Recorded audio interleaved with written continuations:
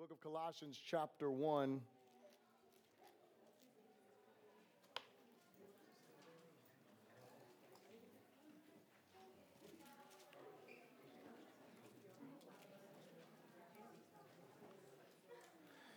Colossians chapter 1 and verse 1. When you got it, say so. And it says, Paul, an apostle of Jesus Christ by the will of God, and Timothy, our brother, to the saints and faithful brethren in Christ who are in Colossae, grace to you and peace from God our Father and the Lord Jesus Christ. Lord, we thank you so very much for this day that you have given us. Thank you for the time that we were able to lift up your name in song. Thank you for the reminder, Lord, of how great and wondrous you are. And we thank you for your word that is true. And this morning, we just ask, Holy Spirit, that you would speak to us clearly, that you would open our ears, that we would be able to hear your voice, remove distractions from our minds and our hearts. Captivate us with your truth, and let us not just hear your word, but let us respond to it as faithful doers, Lord God. In faith, let us respond to you and bring you glory and honor as we obey your word, God. We pray this all in Jesus' good name. And everyone said, Amen. You may be seated in the presence of the Lord. If you don't have an outline, just raise your hand and the ushers will get you an outline. As always, it's important for me that you have an outline so you can follow along with us in the introduction of the sermon. I want to make sure that you're able to take some notes. And as you notice, we are starting a new series in the book of Colossians.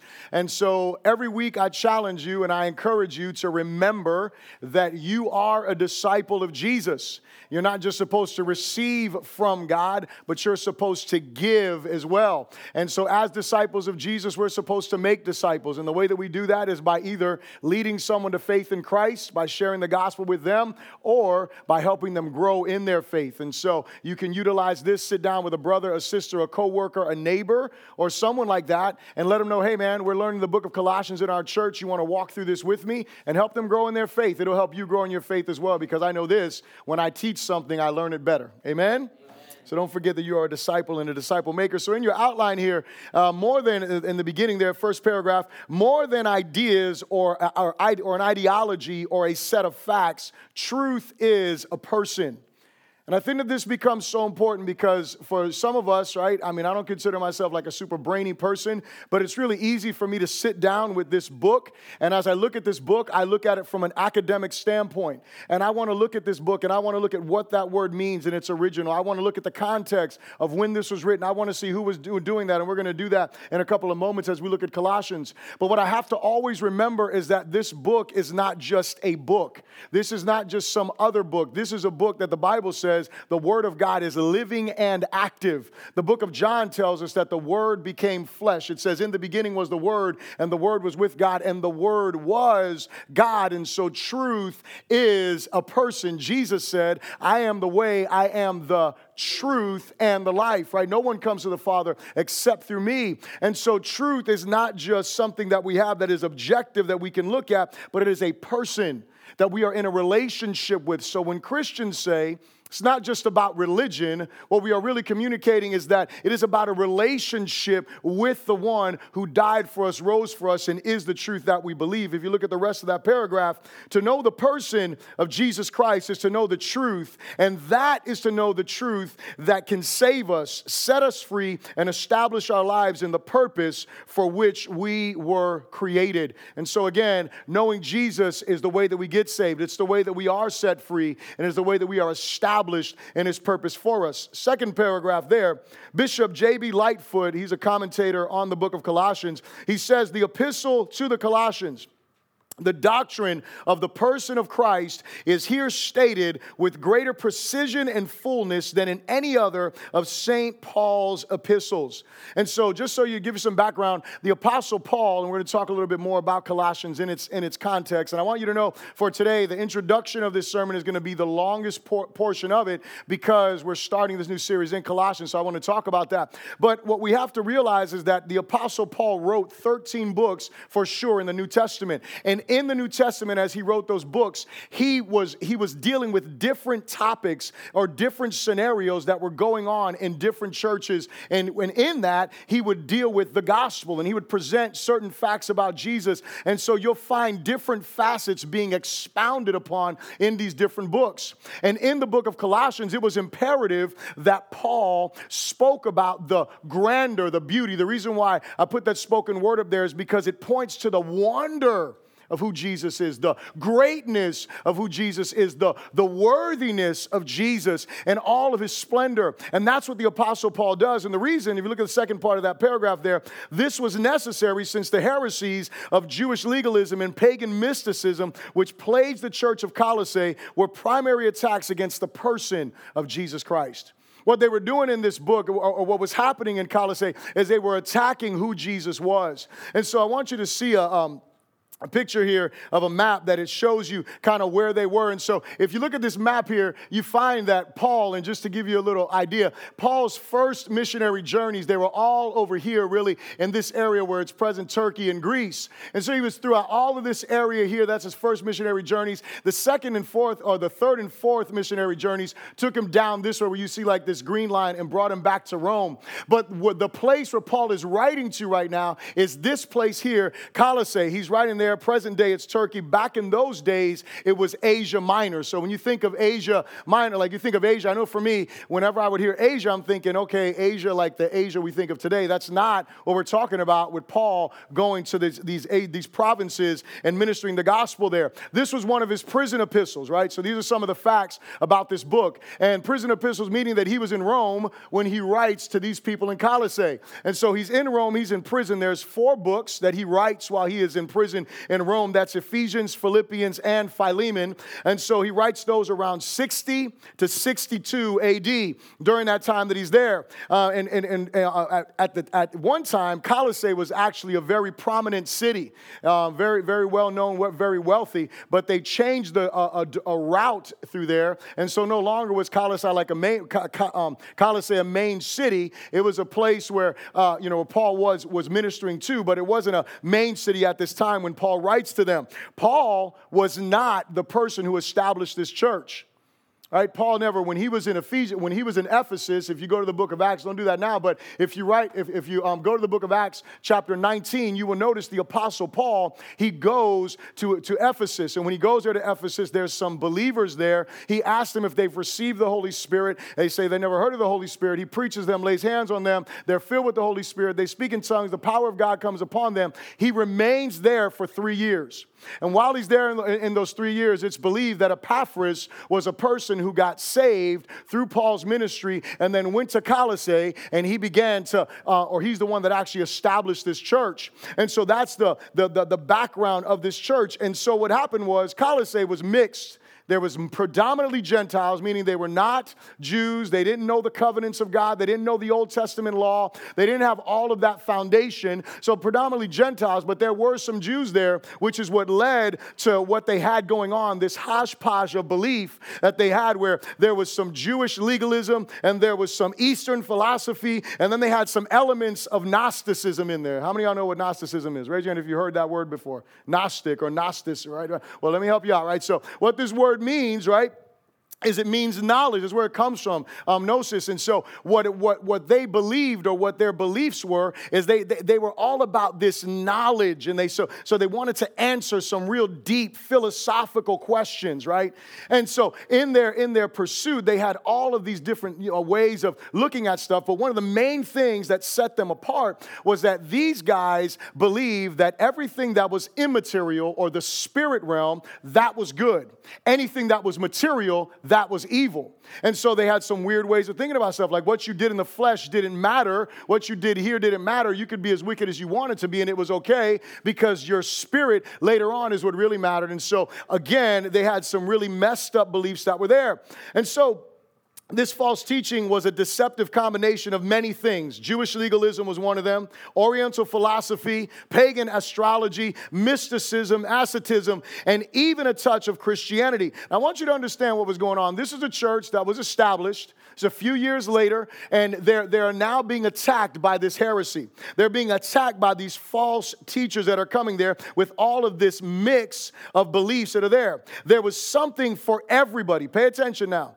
There was something for everybody in this belief system, and this was made, and this is what made it so dangerous. The false teachers claimed that they were not denying the Christian faith, but only lifting it to a higher level. Did you catch that? They were not denying the Christian faith. They were only elevating it to a higher level. Now, I hope you caught that, because that is what is happening in our culture today. We're not denying the Christian faith. We're just trying to elevate it. We're trying to take it to another place with some fresh revelation, with some deeper understanding, with some other truths that are there.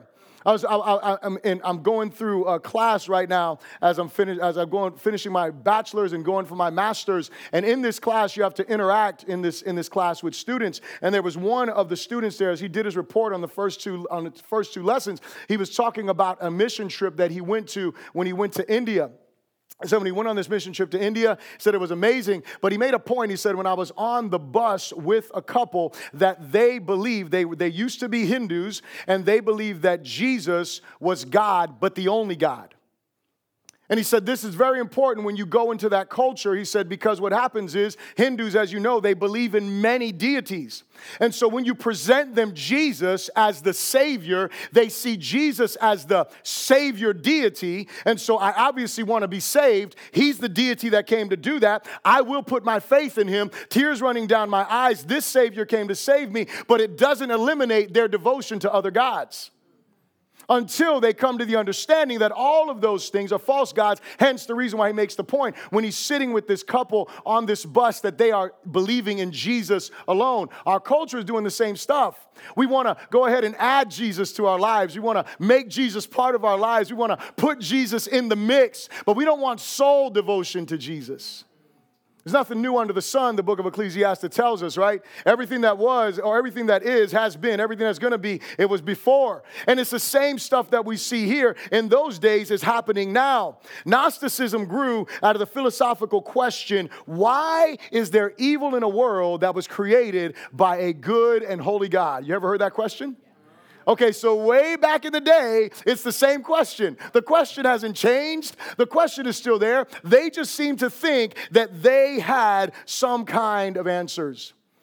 And so it's important for us that we recognize what was going on in Colossae, and the purpose of this book was to do what? It was to address these false teachings and their conclusions and establish the church in the truth of what? That it really is all about Jesus. That's the theme of our series.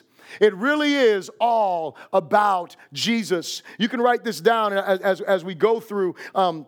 As we go through the book, we'll get into all of these texts, but you can write down Colossians 1:20, because in here you see in the cross of Christ, Jesus settled the sin question. If you look at Colossians 2 in verse 15, in the cross of Christ, he completely defeated all satanic forces. He put an end to the legal demands of the law in Colossians chapter 2, verse 14 to 17. And then Jesus, what we understand is that Jesus Christ alone is preeminent. He is the preeminent one. Look down at verse 15 in chapter 1 really quickly. Verse 15 to verse 18, this is our memory verse for this book. You know, every time we go through a book, we have a memory verse to go with it. I try to grab a verse that I think speaks to what is the heart of this book. And here's what it says. It says, he is the image of the invisible God, the firstborn over all creation. For by him all things were created that are in heaven and that are on earth, visible and invisible, whether thrones or dominions or principalities or powers. All things were created through him and for him. And he is before all things, and in him all things exist. And he is the head of the body, the church, who is the beginning, the firstborn from the dead, that in all things he may have the preeminence. That he may have the preeminence. And who is he? It's Jesus. It's all about Jesus. And so here's what I want to say, last paragraph here in your outline. As the people of God, we must be vigilant against the unbiblical teachings and beliefs that are being introduced to the church. Are you here? We must be. As I was sitting down this morning preparing for this sermon, I went to YouTube because I get all my sermons from YouTube. Just kidding. I went to YouTube because I wanted to sing a song as I was getting ready to have some devotional time with the Lord, and I don't have the song, so it's my favorite song, right? It's what mercy has done for me. And whenever you have a YouTube account, they have some suggested things they think you're going to like. And there was one that caught my attention. I looked at it, and it was Carlton Pearson, and it was Megyn Kelly, and it was the Today Show, and it was like 7 minutes and 42 seconds. And I said, okay, I got 7 minutes and 42 seconds I can give to this. And it was because it was talking about the price that he had to pay in order to communicate this new revelation. And just to give you a little history and background on Carlton Pearson, for those of you that may not know him, he was one of the greatest preachers about, probably like 20 years ago. He went to Oral Roberts University. He was actually a direct disciple of Oral Roberts. He had a mega church with like 4,000 to 6,000 people. This guy could sing you out the building. He was one of the smartest guys that I've ever heard communicate. I mean, just articulate, amazing, amazing guy, a powerful dude. And this guy had a revelation one day that hell is not a reality. I know the Pope was accused of that the other day, but that's not real. That's false. I just want to say that, not because I'm a defender of the Pope, but I just want to let you know, you need to check the facts on that, right? But I can assure you, Carlton Pearson believes that hell is not real. There's a movie that's coming out on Netflix, and it's like, I think it's called Sunday's Coming. Don't watch it. Don't do it, If you want to watch it, you can, but just don't believe the lie. Because the reality is, he started to think about his family. And he explains this. He started to think about his family and people that could be in hell. And he came to the realization, how could a loving and gracious God, merciful God, also condemn people to an eternity in hell? And the reality is, why do we have the two? Listen, I can't explain to you why hell is a reality, because this is the thing. He believes there's hell, just nobody's there. What on earth is hell there for then? Hey, it's just there to just look at. It's like having a pool in your house. That's probably a bad analogy. That you never going to jump in, right? Like, I don't want to jump in that pool. Like, that lake, let's not jump there. But the reality is that he has this belief that this is not like that. That there is no hell. That God is a universal God. That everybody is going to come to heaven. It's false teaching is what it is. And let me say this because I think that this becomes so important for us. Our best guard, this is the last part of that paragraph, our best guard when we're being vigilant against unbiblical teaching isn't becoming well-versed in the false, but being well acquainted with the truth. Is being well acquainted with the truth. It is not becoming an expert in Islam. It is not becoming an expert in the Quran or in Mormonism or becoming an expert in what the Jehovah's Witnesses believe. I think all of that has its place. And we did an apologetic conference a while back, and we had an atheist, a former atheist up here. We had a former Mormon group up here. We had a former person who was a Muslim here. And I mean, they brought some real heavy and strong stuff. And I think it's important that you understand those beliefs on a basic level, but I don't need to become an expert in the Quran. I need to know who Jesus is. I need to know the truth of God's word, because then when the lie comes, I'm like, wait a second, that's not true. When the lie is spoken, there's something, because what happens is this word is living. God's Spirit is moving through it. So when I'm studying this word, when I'm ingesting this word, when I'm meditating in this word, you know what's happening to my heart? My heart is being changed. God's Spirit is developing me, growing me in my inner man. And then you know what happens? When the lie comes up, wait a second, there's a check in my heart. There's a check in my spirit. This is false. See, here's the thing from the big idea that I have for you this morning. When our lives are really all about Jesus, the world around us will know all about Jesus. When our lives are really all about Jesus, the world around us will know all about Jesus. The world around you, whoever's around you, I don't know. When I say the world around you, it can be your kids. It could be your neighbors. It can be your workplace. The world around you, when you are all about Jesus, when your life is really all about Christ, guess what? The world around you is going to hear all about him. I remember when I was younger, when I first around the first time when I started to talk to my wife, I was very opposed to falling in love with her. It's the only way I can say it. One day I remember her, I used to be in a choir in the church, and she would bring me home. She was a choir director, good choir director that she was, and she took me home. I didn't have a ride, and one day as she's driving me home and she's dropping me off, I get out of her vehicle, and I look at her. Well, right before I got out of her vehicle, I looked at her and I said, you know, you are from the devil, and I'm going to pray that God remove you from my life. I closed the door and went inside.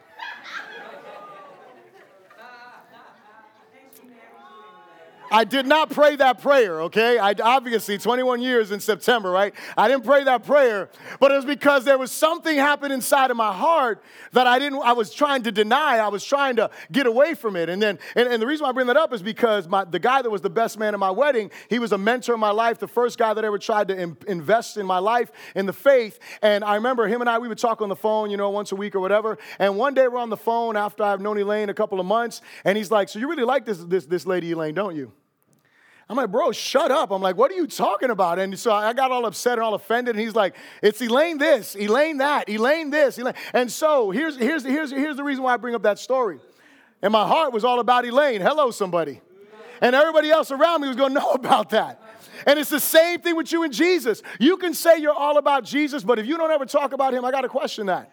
You can say you're all about Jesus, but if you are always talking about other things, there's other things that are priorities, other things that are important, other things that are the top of the conversation, other things that are always the topic. I got a question. Are you really all about Jesus? Because when we are, you can't hide it. You can't contain it. You can't keep it. It's like Jeremiah when he tried to shut up. He told God, I'm not going to prophesy anymore. And then he came to the point, he was like, man, if I don't speak, this word is like fire shut up in my bones. He was like, man, I can't shut up. I've got to talk about this. That's what love does. I mean, I don't know about anybody else in this place, but when you love someone, you talk about them. When you experience the love of that person, you talk about them. And it's that way for us in our walk with Christ. And so here are a few takeaways that I have for you because obviously, like I said, the intro is going to be the longest part. But I got 3 things I want you to see here. The first one is this. Say this with me. God's will for our lives is found in our pursuit of Jesus. God's will for our lives is found in our pursuit of Jesus. Look at how Paul opens up this letter. It says, Paul, an apostle of Jesus Christ by the will of God. Say the will of God. Paul, an apostle of Jesus Christ by the will of God, and Timothy. And so Paul's introduction to his letter, he's letting you know who he is. He's letting the people know who he is. He's calling them to hear and for them to recognize, first of all, that he is an apostle of Christ. And the reason why he's doing this, because he doesn't do this in every single one of his letters where he calls himself an apostle, but the reason why he's doing this is because, number one, he didn't found this church. And so he's letting them know the authority with which he is bringing this correction to the false teaching that they have been experiencing. It is because he is an apostle. He is one who has been sent by Christ in order to do what? In order to lay the foundation, in order to communicate truth, in order to build the faith of the people for the work of the ministry and to raise them up. And so he calls upon that, but he says something in the tail end of it. He says, I'm an apostle of Jesus Christ by the will of God. He was assured of the will of God. He was 100% certain of what God's will was for his life. There was no question that he knew what God's will was. And so here's my question for you. Are you that sure of God's will for your life? Are you that sure of God's will for your life? I mean, this guy, he had it. Look, he had something that most of us don't have. I mean, I know very few people that have had like an audible voice that have knocked us off of our high horse and been like, hey, humbled me, because that's what Paul did. Paul was going to persecute Christians, right? He was on his way to persecute Christians. He hated them, didn't want anything to do with them. And so he was on his way to do that. God literally knocks him off his high horse, bright light, knocks him down. Paul, why are you persecuting me? Who are you, Lord? Whole conversation. Paul ends up in a place praying. Ananias is over here and he's praying, and God is like, I want you to go lay hands on Saul. And he's like, God, do you know who Saul is? It's like, you know, God asks you something crazy, like when you ask that kind of question back, like, hold on a second, are you sure you have all the information here? Like, right? Like, I don't know, he does that. And he's like, no, I have a purpose for him, right? What's the purpose for him? The purpose is this guy suffers for my glory. What a calling. Amen. All right, that's the calling. But Paul knew. He knew who he was called to be. He knew what he was called to do. God makes it crystal clear. Can I ask you a question? Do you think that you can be that sure of God's will? I think we can. I think he wants us to be sure of his will. I think he wants us to walk in his will. God made it abundantly clear of what Paul's purpose was. And I say this, he went from being a persecuting pursuer of Jesus to be a passionate pursuer of Jesus. See, he was pursuing Jesus for the wrong reasons. Lee Strobel, he was another guy that was like that. His wife got saved. Lee Strobel was like, you know what, I'm going to disprove this Jesus. So my wife starts talking to me about this Jesus. And guess what? He's the one that wrote A Case for Christ, A Case for Christianity. He's got all these cases. Hello, somebody. He was a lawyer. And he's like, look, I'm going to lay these cases out for you so you can defend the faith. Because what? He was persecuting. He was coming against Christ. You're not going to come against Christ like that. If you really want to pursue him, his life was changed. And so for you in here, don't pursue him in the negative. Pursue him in the positive. Pursue him in the positive so you and I can be assured of what God's will is. Why is it so important for us to know God's will? It is only when we are assured of God's will in any given area of our lives that we will be the most fruitful, because we will have the motivation to be the most faithful. Did you hear that? The reason why it's so important for us to know the will of God for our lives is because when we know the will of God for our lives in any given area, we will be the most fruitful because we will have the motivation to be the most faithful. Listen, in your marriage, when I sit down and do premarital counseling, one of the first questions I ask any couple in here or in that room with me is, how do you know this is the one? How do you know? Why are you marrying this person? You know why I asked that question? Because a year into my marriage, guess what? My wife had her clothes on under her pajamas. Hello, somebody.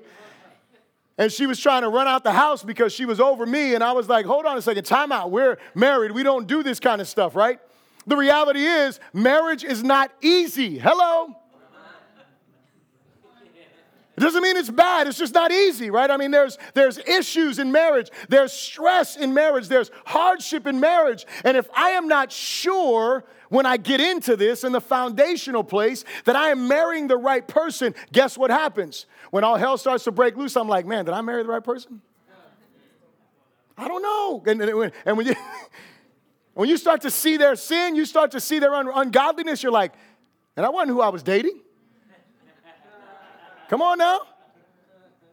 I didn't see that when we were dating. I didn't see, he never smelled, she never smelled like that. I'm just saying, right? They never looked like this. I mean, we were dating. I was like, wait, whoa, hold on. My wife, she made me laugh the other day. She said that, I don't even remember this, but she said, I think it was the first night that we woke up together, right? And, or not the night, but the first morning that we woke up together after being, anyway, so yeah. She's gave me permission to tell this story. So, I love you. You know, we're here. I don't have any hair, so I can talk about your hair. But anyway, I mean, I wasn't bald when she met me. I had amazing hair. It was awesome. And now I'm just, it is what it is. But for her, for those of you that are going to get married or, however, you got all kind of hairspray in your hair and you got all this stuff, you got done up, right? Well, when you sleep, you fall asleep like that, right? Guess what happens? You wake up and you don't look like you did when you went to sleep. Now, I'm telling you this story. I don't even recall this. She says that I looked at her like, whoa, like I was scared. I don't remember this. But see, that's something that's funny for us. But the reality is, if not in that moment, like I'm not going to be like, yo, I'm done. You're the wrong one. Like, your hair's messed up. But the facts are that when you get into this marriage, things are not always peachy, right? Things aren't always perfect. That is how life is. That is how work is. That is how parenting is. That is how all of these things are. And if we're not sure of God's will when we enter into something, then guess what happens? We're not going to be faithful. And if we're not faithful, we're not going to be fruitful. Second thing I'll ask you to repeat after me is this. Say, our identity is found in the finished work of Jesus. Our identity is found in the finished work of Jesus. And so look at verse 2. He says this. He says, to the saints and faithful brethren in Christ who are in Colossae. To the saints and faithful brethren who are in Christ. And so he gives us this designation. We now have this new identity. And I don't know about you, but I need to be reminded often that I am a saint. How about you? Anybody? I have moments, like I don't look so much like a saint, but I want you to know at the moment that you and I put our faith in Jesus, we became saints. Are you here?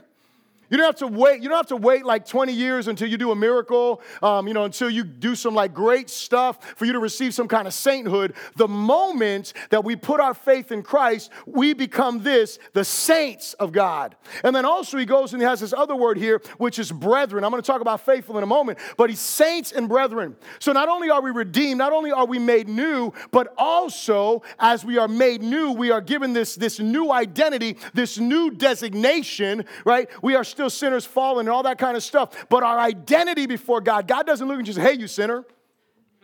It's not how he sees you.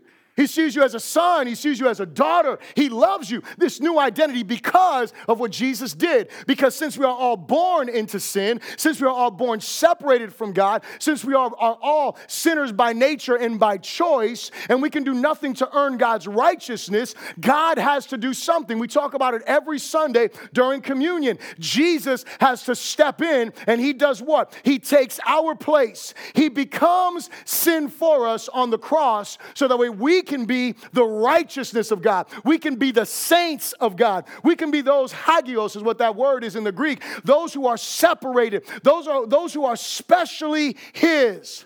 That's what that is. You're specially his. That's an awesome thing, is it not? We are specially his because of what he does for us on the cross. He shows us this. And so you and I, we have to do what? We have to walk in security of God's love toward us. Why can I, or how can I walk in security for God's love toward us? When I look at the cross, what do I see? I see God's love demonstrated in its greatest way. God comes, he sends his son to die in my place. And that way I can know how much he loves me. And then you know what? I see the power of God's love in his resurrection because what? He rises again to show me, look, the same way death couldn't hold me down, nothing that you do or ever will do is going to hold me back from loving you. That's a beautiful thing. We need to know our identity because you know what's beautiful about this identity? It's not only is it that we are saints, but we're brethren. Hello, somebody. We are brethren. We are brothers and sisters. We're not just brought into a relationship with Jesus. We are brought into a relationship with one another. We're brothers and sisters. And here's the beauty. The beauty of this is that we are called to spur one another on to righteous works, to righteous living, to living for the glory and for the honor of God. That's where that word faithful comes in. I want you to know something. Being a saint is something you receive the day you're born again. Faithfulness is something that you prove. Are you here? Jesus said, well done, good and faithful servant. Listen to what he said. Well done. In other words, he's looking at what we're doing. I love the video. It says that he celebrates our faithfulness. He celebrates our faithfulness. He wants us. He's done everything that he can to make us faithful. You know what the motivation is? The motivation is in this last part here. Say this with me. Our sustenance is found in the ongoing work of Jesus. Our sustenance is found in the ongoing work of Jesus. Here's some questions I want you to think about. What is it that motivates your soul? What is it that nourishes your soul? What is it that fuels your passion for God? What is it that motivates your obedience to God's commands? What is it that sustains you in the midst of your trials? Look at the last part of that verse there, verse 2. It says, grace to you and peace from God our Father and the Lord Jesus Christ. Depending on your version, you may not have the Lord Jesus Christ there, and in some manuscripts it doesn't have the Lord Jesus Christ. The reason why this introduction or this greeting is so important is because what does Paul do? He says, Paul, an apostle of Jesus Christ. He goes on from there and he says, to the saints and faithful brethren in Christ. And then he says, grace and peace to you from God our Father. And where is it that the grace of God is seen and expressed? Is it not through Christ? He's pointing out to this church in his greeting from the beginning, saying, listen, it's all about Jesus. It is the grace of God. What is the grace of God? The grace of God is the unmerited favor of God. And when you look at that word in a little bit deeper context, it literally means the divine influence upon our hearts that is displayed in our lives. And here's what we have to realize is that when Paul is communicating grace to you, he does this in all of his epistles. Grace to you. He's saying to them, man, I want to see God's goodwill towards you. I want to see God's purposes in you. It's kind of like us today. Like for me, it's funny because in first service, when I greet people, I typically don't say, God bless you. But for my brothers and sisters in Christ, when they walk away, I will say, God bless you. Because what am I saying? I'm just saying grace and peace in another way. I don't say God bless you to everyone. Some people I don't say because they're not my brothers. Hello. I'm not going to tell somebody who's not a believer, God bless you. That's like stupid. I'm like asking God to do something he's not going to do, right? I know all of you are going to be testing me to see what I do when you walk out that door. They did it first service too. It's okay. I got you. Make sure you're holy by the time you walk out there so I can say it. You'll have an opportunity for that. But grace sustains us, right? Grace sustains our hearts. Grace strengthens us. It's God strengthening us. And then this peace. Where do we get this peace? We get peace with God because of the grace of God, do we not? We get peace with God because of the grace of God. Because until we come to Christ, until we submit, until we receive the gift of God's grace, guess what happens? We are enemies of God. We are not at peace with God. And so the Greek word for peace is the word irene, and I just want to read this. It means peace between individuals. And when it's talking about Christianity, it means the tranquil state of a soul assured of its salvation through Christ, and so fearing nothing from God and content with its earthly lot of what sort that is.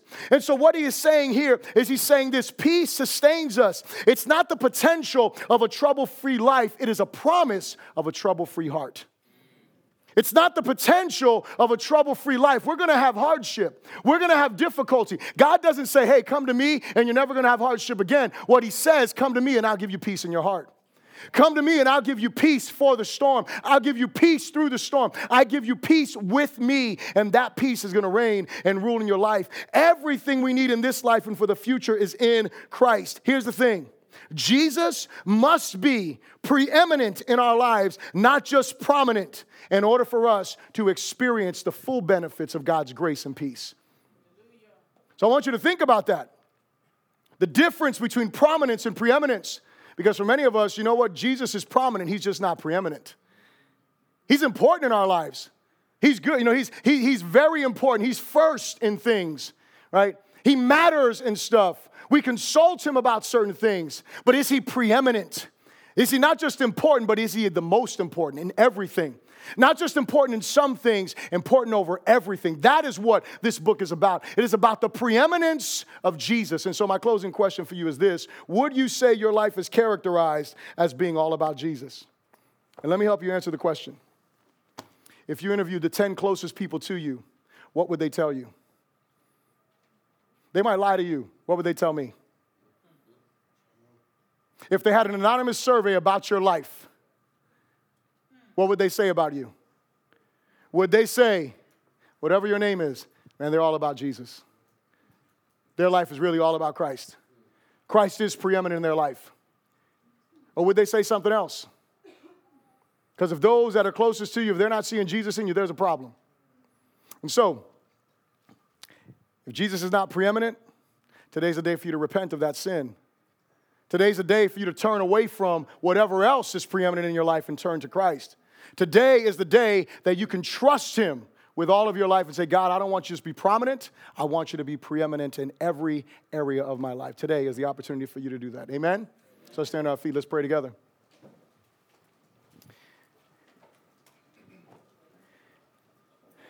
Great God, we come to you today.